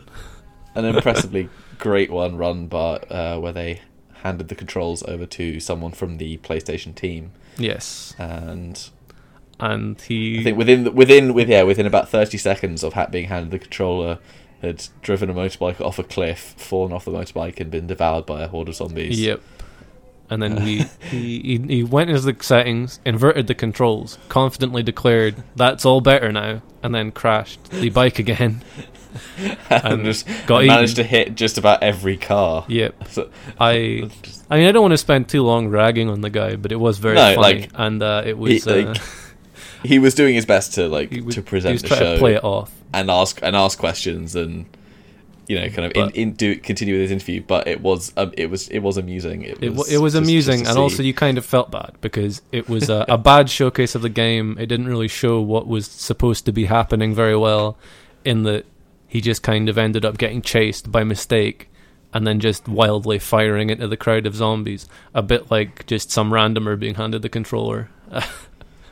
Anyway, yeah, Days Gone. I'm not really that interested in it because it just looks very well. I mean, I saw an earlier trailer. Maybe it'll be more interesting later on, but it just looked very shooty, just gun down tons and tons of zombies, and that's fair enough. But yeah, there are a lot of zombie games. There are quite a few. It might do something interesting, but it looks like a kind of survival-y one. But there's just the one Spider-Man. Just the one Spider-Man. I I mean, right. So I really like the look of Spider-Man. it looks I think good. it looks great. It looks good. It reminds me a lot of Spider-Man 2 on the PS2, which is That's the good one that everyone talks the about. isn't it? best Spider-Man game ever made. Not only is it based on the best Spider-Man film, but I think it's actually based on Spider-Man 2. I could be speaking garbage, but it is. It's really good. Just lots of freeform swinging, and I've not played it in ages. Obviously, I played it when I was a kid. It could be shit, but I think it's good. Yeah, I'm excited. Spider-Man. Mm-hmm. If I'm not one of my favorite heroes, and I think that game looks like it will do him justice. if I'm not mistaken, it's being developed by Insomniac, right? I believe. I hadn't clocked it. I think it is. And their last game. I will double check this actually, because I don't want to be caught out saying something very stupid on a podcast. But Caught with your red and blue webbed exactly, pantsuit exactly. down. Because they made Sunset Overdrive. It is Insomniac. I'm right. They made Sunset Overdrive. That was like their most recent game. That was the Xbone exclusive, and the first game I ever bought on Xbox One before I sold the console a year and a half later. And it was great. Like, it was such a good game. I felt really sorry for it because it just didn't seem to pick up much steam. But yeah, I'd like these. It was basically all about. It was like kind of almost like halfway between being like a shooter and almost like a skateboarding game, because it was all about kind of like using. I think you had like a grappling hook or some shit, and you could you would like skate on on these sort of rails, rails, and you'd guide all these big glowing monsters around. It kind of had a slightly like, obnoxious, hella radical aesthetic going on, and some of the dialogue was a bit so in that regard, a bit overbearing, but the gameplay was really fun. All the weapons were really satisfying, and it had this like weapon generation thing that was really good. And I really loved that game, and I always thought it was a shame that it never picked much up. I think it released on PC eventually, but I can't play it on PC because I don't have Windows 10. Was it a Windows Store exclusive? All thing? of these like all the Xbox One games that come out on PC are Microsoft's deal is basically that they're Windows 10 exclusive. And I never upgraded from Windows 7 because I just didn't want to, so doomed. Yes. Next game on the notes, Sekiro Shadows Die Twice. Right. This is by the people that made Dark Souls, Demon Souls, Bloodborne. The title seems a bit nonsense, but it seems... I don't know if it is just coincidence that it is like a feudal Japan samurai game, right the year after Neo released, which was just that, like that kind of mythological fighting demons thing. Will it be the Dark Souls of Japanese samurai fighting games? People already said that was what Neo was, so I think it will be judging from it looks like it's got some wacky weapons, so I'd say it's more like the Bloodborne of Japanese samurai games.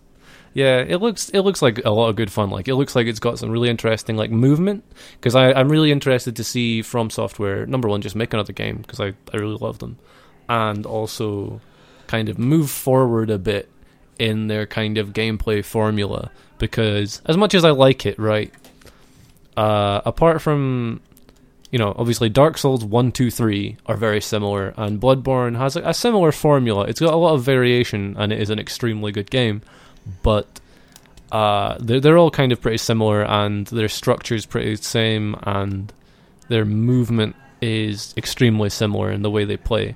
And I imagine the combat will be roughly similar, but I think they showed off like a grappling hook. You could go up on roofs and stuff. This is the one with the guy that has the kind of sort of skeletal prosthetic. Yes. Mm.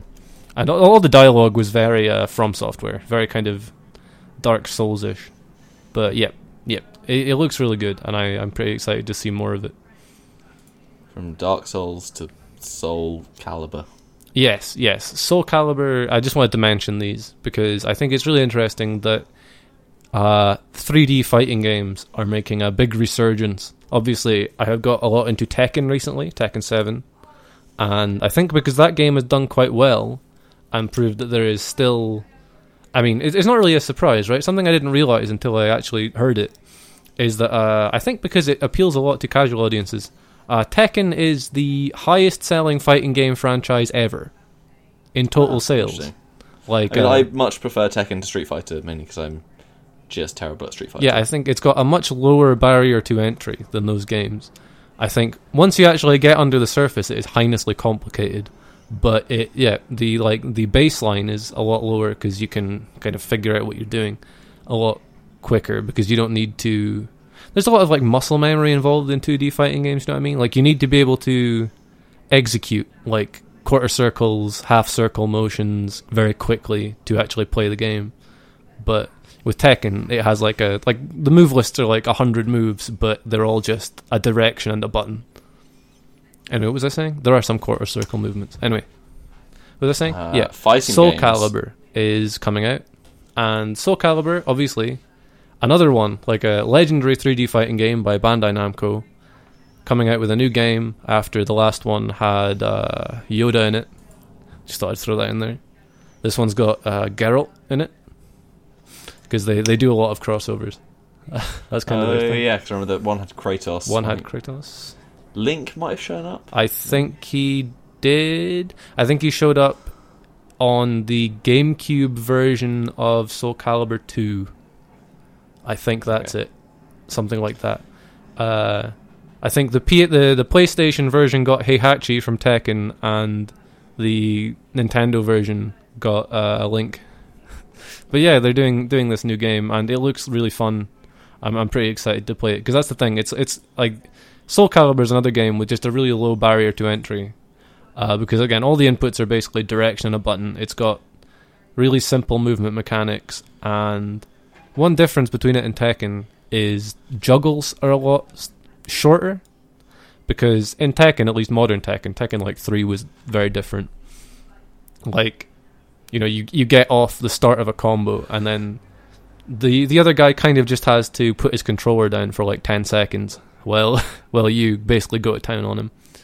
But yeah, the new game looks pretty fun. There's some mechanics some people aren't so hot on, like there's a kind of... Obviously, Soul Calibur has meter now. I think it had it since the last couple iterations. And there's some slightly funky stuff. And there was also related another 6 game, Dead or Alive 6, another 3D fighting game, the other one that I was going to speak about. I've never played Dead or Alive in my life. I just thought I'd mention it. No, I think I remember the quite seedy, weird PSP photography game. There was that, and there was Dead or Alive Extreme Beach Volleyball, or whatever it was. Those were rather seedy. It's kind of had a kind of reputation as a long time as, you know, the titty game. I think they're kind of trying to tone that down in this one. Maybe they want to be taken seriously because they've toned down the cleavo a bit, and I don't think the jiggle physics are as exaggerated as they were the last time. This has, by the way, prompted some angry reactions from, shall we say, certain people who believe the game is being censored. I think that it's more likely they want to be taken seriously, but you know, there was a whole thing, you know, with the like DOA Extreme 3 where they the exact same people that had problems with Battlefield 5. Yeah, probably. Because they didn't release DOA X3 in the West because they didn't think it'd sell. That's roughly, I think, what they said. And some people took this as an act of censorship of titties and decided to import it. I can't imagine those people weren't a DOA to begin with, like the fighting game. From what I gather, it's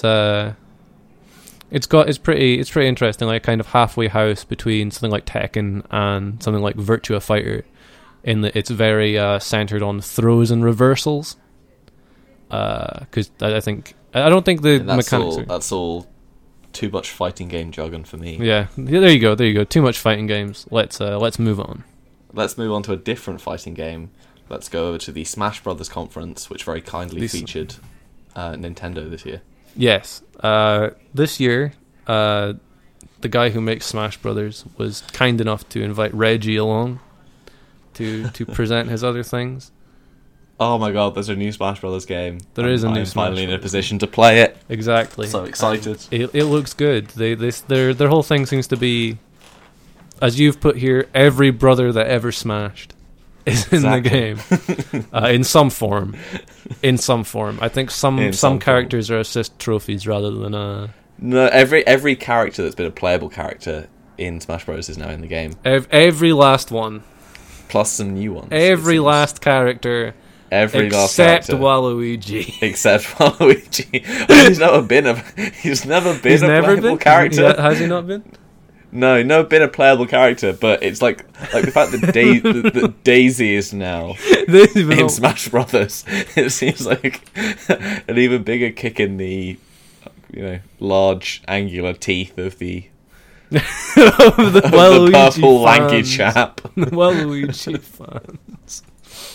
Yeah. Oh man, I've played a bit of Waluigi in Mario Kart. I consider myself a Waluigi supporter. Just lots of big, sad, lanky waz.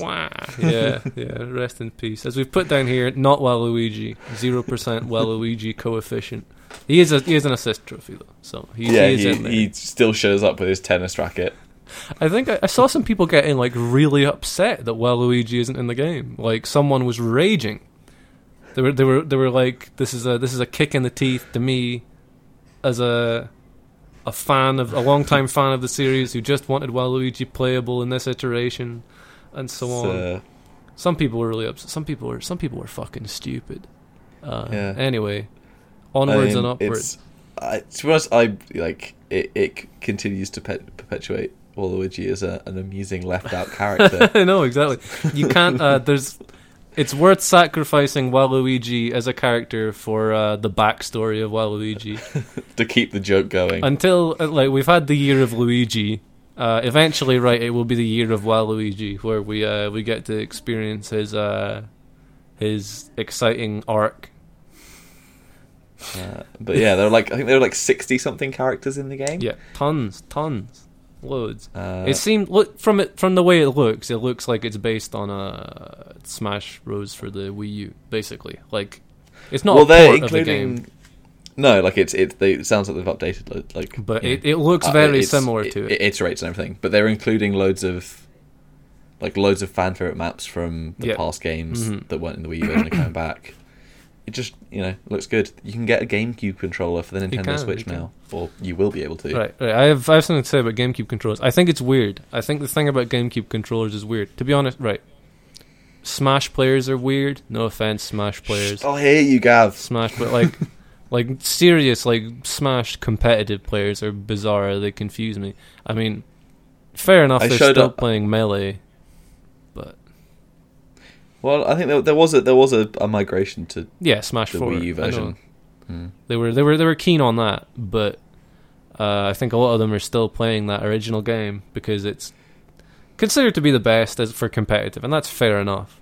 But at the same time, I think it's weird because there's this whole thing about the GameCube controller is the best way to play it. I don't know. Do you play the GameCube Smash with the D-pad or the analog stick? So I can't play Melee because I'm a sort of heretical scrub that I don't blame you. That grew up playing Brawl. I think can only really play Brawl on the Wii. So I quite like using the Wiimote and nunchuck. Like I went to a Smash Brothers meetup at a gaming bar in London, and sort of sat down with people to play Smash Brothers, and basically every time I sat down, they were like, "Oh, I've got a spare GameCube controller if you want one. Are you sure you want to use those?" And I was like, "Look, this is my life." I don't know. Yes, I would like to use my nunchuck and Wiimote. I just think it's weird because until I heard from serious Smash players, I was under the impression that the general consensus was that the GameCube controller was not very good. That the D-pad in particular was very bad, apparently. Well, it's like the little. I think it's because it has the analog stick has the notches. Has the notches like an octo-gate almost. Yeah. Yeah. No, I guess that makes sense actually. But and the C stick is like a quick smash stick.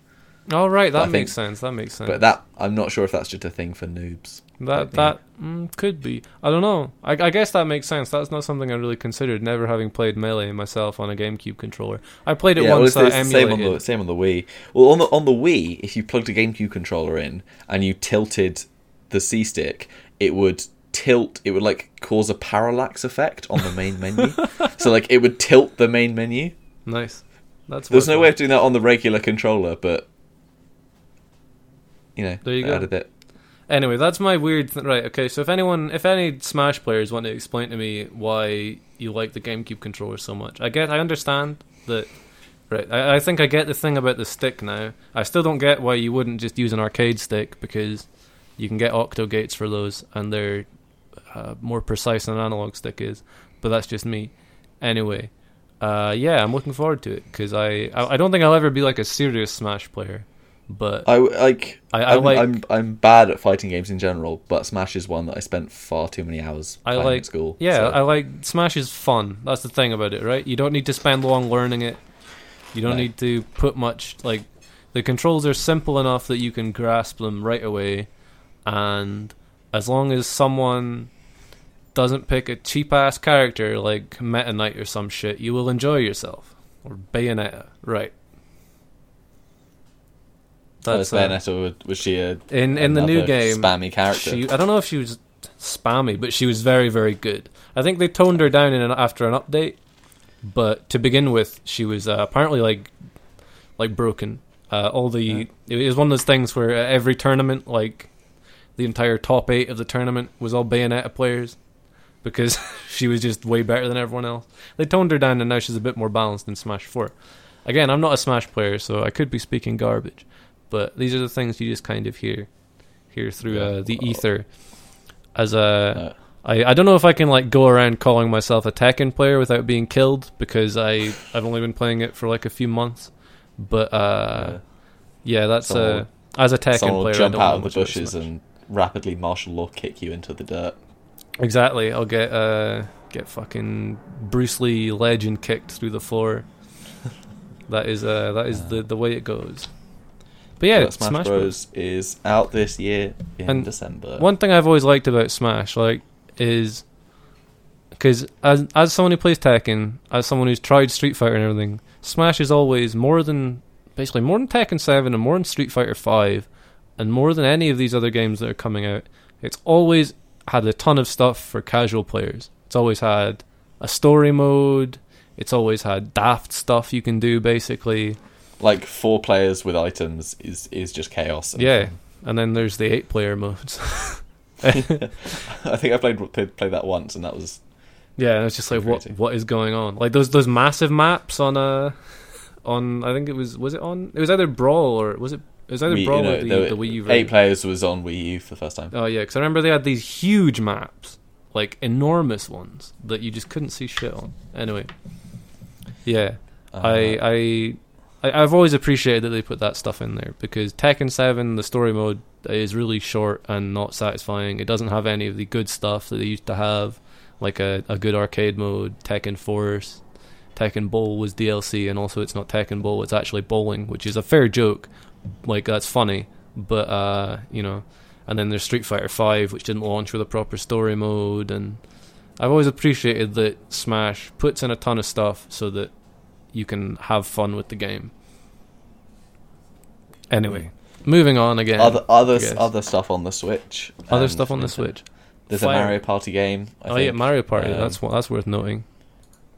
Fire Emblem. Fire Emblem. Yeah. I'm really looking forward to a new Fire Emblem game on the Switch. Because my only encounter of Fire Emblem is through Smash Brothers. I am a kind of latter-day Fire Emblem player on the 3DS. So I've always meant to go back and play some of the like the GameCube ones, because apparently they're really good. They're kind of iconic for it. Like they're where like I think Ike and maybe Marth. I don't know. Marth might be. I just knew SNES or Ike some as shit. the sort of decent beginner character on Brawl. Yeah. He was like had sort of moves that made sense and did big hits. But yeah, I've always wanted to play like a mainline console Fire Emblem game, because I've played the 3DS ones and really loved them, but never played the older ones. And so I'm really excited to see it. I want to see it do good. I'm Thumbs up, pretty excited boys. for Bomber Crew. Bomber Crew. which is You coming to love the Bomber Switch. Crew. I loved Bomber Crew on PC. Love it so much you'll buy it again. I probably will, yeah, because I can't wait to play it in bed, In bed, on the toilet, on the toilet, tube, on the tube, in the car, while in driving, in an actual plane. in jail when you've been caught driving while playing Bomber Crew. Yeah, it's a ship, it's kind of a ship management game. Like you're controlling a Lancaster bomber as you fly missions over Germany. For a second there, I thought you said it was a shit management game, and I was like, hey, I thought you liked it. No, like FTL, like you're managing a ship. Yeah, you have to manage your wee guys and make sure they don't Yeah, die because you lose their skills. But unlike, I think there's like FTL. I'm trying to think of other ones. There's a Mad Max one, but there's no pausing in it, so you want to do everything real time, which is so it really rewards like sort of pre-planning stuff. Yeah, Because you're like, it literally demands your attention be in several places at once, and so often a particular crux moment of a lot of missions is like flak gets really heavy. There are lots of enemy fighters coming in, and you need to take direct control of the bomb aimer to manually determine when the bombs are released, and often because then you're not controlling everything else that's going on, you drop the bombs and suddenly you need to do loads of stuff at once. So you need to tag enemy aircraft that are coming in so that your gunners will shoot at them, but you also need to adjust the course of the aircraft so that you're no longer just flying deeper into Europe. You need to turn around, and so you've got to be like, right, I need to be. So like, because often like sometimes something will go wrong, and I've ended a mission where I've had missions where, say, my navigator gets injured just as the bombs drop, so I then can't turn the plane around to go home. Oh boy. So the plane just keeps flying in the same direction further and further away as you try and put out fires, heal people, close the bomb bay doors, get people into gunners positions. It gets pretty hectic, and I can't wait to struggle to do that on a tiny screen. On a tiny screen with an analog stick. In fairness, you have to remember this. I forget sometimes, but the Switch does have a touch screen, so it does. Yeah, they could implement that. It might make you see that. Because I think it sounds to me like the game is very clicky focused. You have to. I think you would need something like a mouse, right, to make that kind of decision making happen fast enough. Yeah, a little bit. So you sort of click areas of the aircraft. You might be clicking and dragging to select certain crew members, and then clicking where you need them to go in the aircraft. But then there's also like a view mode. You also need to rely on like keyboard hotkeys. Mm-hmm. So like learning which number will select the specific crew immediately is really helpful. Right. Is helpful. And like spacebar takes you into this like observation mode, and you use that mode to basically like it puts your camera sort of on top of the aircraft, and you've got to look around and tag enemy aircraft. All right. And that like then basically means the gunners are aware of them and will shoot at them. And it's also how you steer the plane. So you look around and you'll see like a waypoint, and you have to, if you hover over the waypoint, it then like tags the waypoint and basically means your plane will now turn and fly towards that waypoint. Oh, okay. So that you're provided your navigator's alive. Yeah, or basically if your navigator has to be alive in order to see the waypoints. Basically. Oh, okay. Or you can set your own custom waypoints if the navigator has that skill on the map, and then you like use the observation mode, tag a waypoint, and that then turns the plane. Right. Yeah. No, I'm excited to play more Bomber Crew. That sounds good. I might get it on Switch. I never got it on PC, but I might get it on Switch because it just sounds like one of those games that I'd be able to like kind of short bursts. Is that right? Yeah, kind of. Like I think missions take like 15-20 minutes. Yeah, it sounds like the kind of thing it's I very could play much on my bus ride. Yeah, it's very much like, and missions feel meaningful. Like after each one, you'll come back, you'll get money, and you upgrade your aircraft, and each sort of upgrade that you get, like you like, it feel like it's not like I completed the mission, I'm now a bit of a way to a thing. Yeah, It's like after each mission, it does feel like you've got kind of meaningful gains. Even if missions do get very difficult and kind of quite punishing. Like I will admit, there were a lot of times where I just was like, my plane crashed, and to avoid losing my plane and all my crew dying, I would just immediately quit the game before it could kind of save, because there's no saving during missions. And it has the roguelike element where if your crew dies, they're dead, and it just gives you a new plane of a roughly similar level to the one you were at, but you then have slightly more rookie crew. Yeah, okay.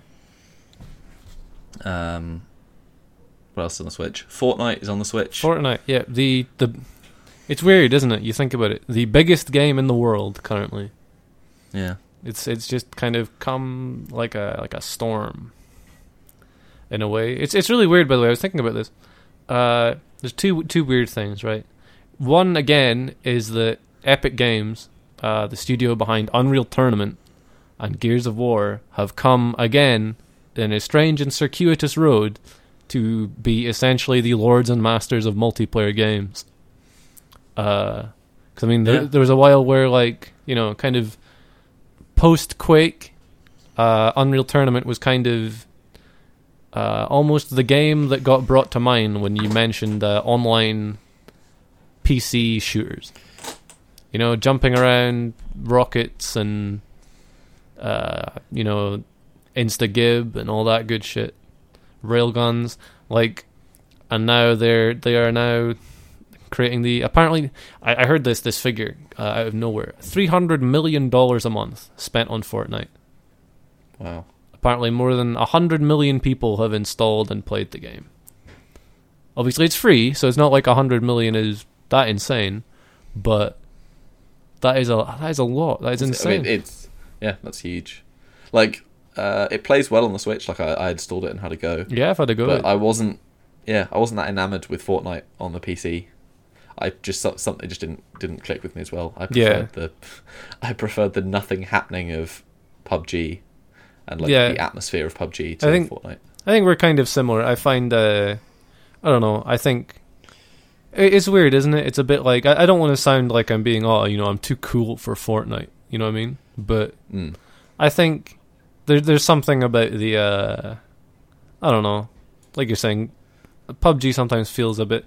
I mean, it just feels a bit more. I don't know. I don't want to say less kiddie, even though it is absolutely less kiddie. It's it's not. It's like, it's that, like, faux kind of feels more realistic. It's not, but it's not really more realistic, but it kind of feels it, I think. But anyway, I'm not going to talk about how, like, it's more immersive because you get the like, qualitatively, I don't really think that PUBG is, like, way better. It's just kind of my personal preference. Yeah. Because I never really enjoyed. I played it. I don't really enjoy the aspect. I like the aspect that you can build stuff, you know, to use as like a fort, or you can build wee cover things. But I never liked the bits where, you know, apparently combat involves rapidly switching to building tools, building a wall in front of yourself, just so the guy that's like 2 meters away from you can't shoot you, because like the walls appear instantly and then fill in. But I never really liked that. And then there was they recently changed the game a bit in that shotguns no longer kill you in a single hit, which is nice, because that was kind of one of the things I didn't like, is just. And then there's the dabbing, like just that kind of stands on its own. I don't like being killed by a child and then having him dab on my corpse. That's just personal preference. But I like that it's kind of colorful and stuff. Yeah, it's lighthearted, maybe in a way that PUBG isn't, and I think that can be a good thing. Yeah, I mean, I played it on the Switch, and it was the same. I thought it kind of ran pretty well. It does. I think it's like rock solid 30 frames per second undocked. I know that some people will be like, "Oh, it's not good enough," but it's is what it is. I think I enjoyed it a bit more, but I think that was mostly the fact that I was just enjoying being in bed.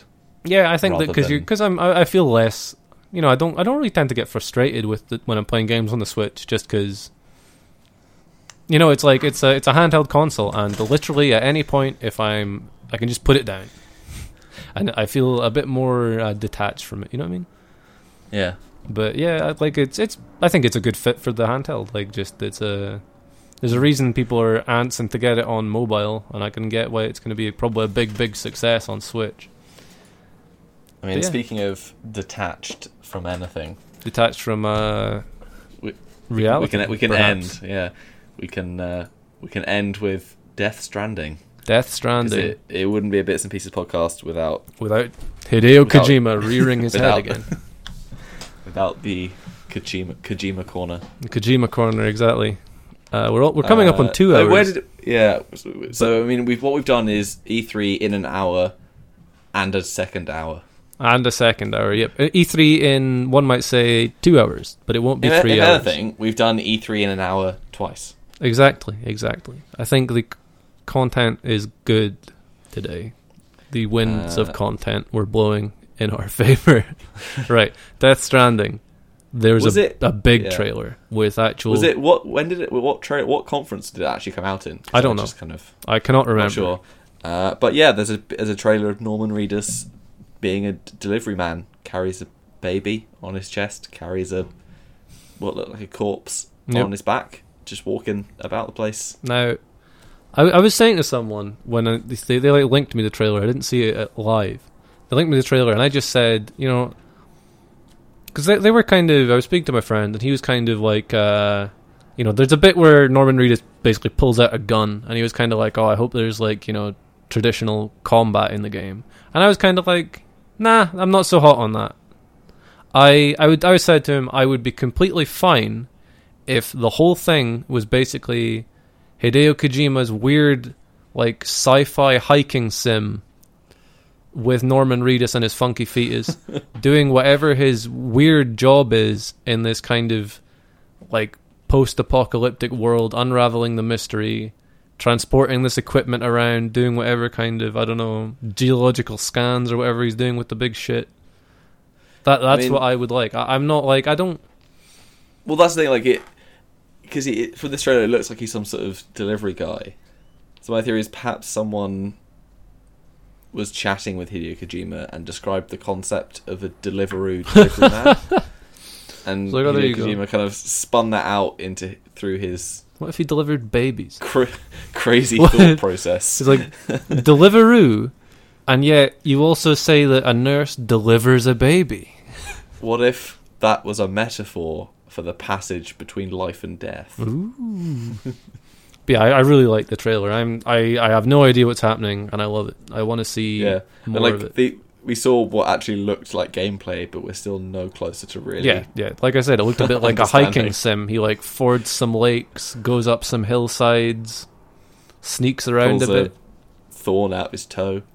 Yep, and I like it. I like what I see, and I hope it's weird, and I hope I hope the mechanics are interesting, because that's what Kojima was kind of hyping up, right? He was hyping up, oh, we're going to do new stuff, new mechanics that people don't really think about, and that's what Yeah, because I think it was that quote where he said, the before Metal Gear Solid, you didn't really have the stealth genre. We're doing something similar here. yeah, that'd be cool. I think it'd be cool. I mean, yeah, I'm very excited. What if he just somehow hadn't played a game with fetch quests before Never, he didn't even know they exist. and has basically invented them? He has invented them. Nice job, Hideo. I don't know. I'm really keen. I want to see it, and that's why I'm saying to him. I would be happy enough if, like, obviously there's going to be stealth involved. I don't know if there's going to be human enemies or if it's just going to be those weird things. Like, one thing I like about it, and one reason I don't want there to be too much combat, and I want the stealth to be, if nothing else, spaced out, is because they are actually kind of creepy. Like, that's the thing. I find the monster things in it like genuinely a bit unsettling. Like, the first trailers, they were unsettling, and they're still unsettling here. And I'm really keen to see more of that, because I think the whole world is a bit unsettling, and I want to see what he does with it. And so I don't want to, like... Because, right, so to begin with Metal Gear Solid 5, just to kind of go off on a tangent again, I found it was really, like, immersive.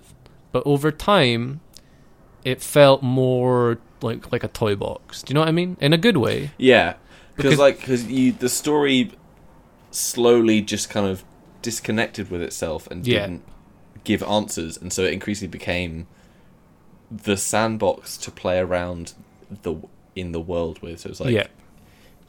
here is my fun Metal Gear Solid stuff. Do I want to sneak with a dog? Do I want a mech suit? Yeah, and it's like, oh, I'll go Fulton 300 people in this base again, just for a laugh. And like, it was, I felt like eventually, I'm not going to go off on immersion or whatever, but I think the feeling of solidity as a game world kind of disappeared over time. I think that's because it was kind of a Peace Walker more style than anything else. Yeah, But anyway. it became a fun systems sandbox that Yeah. lost the sense of a world. hmm And I really hope that what he's doing in this is like almost the entire opposite. Just, I mean, I don't know if you'll have the sense of a world, so to speak, because of how weird it is. But I'm really excited for that game. I wanna see weird stuff. Yeah. Yep. Well, I guess it ended with French actor Léa Seydoux. She ate what looked like a fetus right at the end. I thought it She's- looked like she's in a the- little grub or something, but it could have been a tiny fetus. I don't know. Yeah, it wasn't clear, and then just kind of there was just sort of a Yeah. protracted, A very Very detailed kind of- animation of her munching. including very sort of detailed sound of her munching as well. Yeah. Yeah, that's ASMR. Yeah. So it's quite an all-star cast. I mean, you've got Norman Reedus, Mads Mikkelsen's in it in some capacity. hmm So is Guillermo del Toro. Yep. I feel like, I mean, I'm really happy that he's making like what looks like a horror game, because I really wanted Hideo Kojima and Guillermo del Toro to make Silent Hill, and that didn't happen.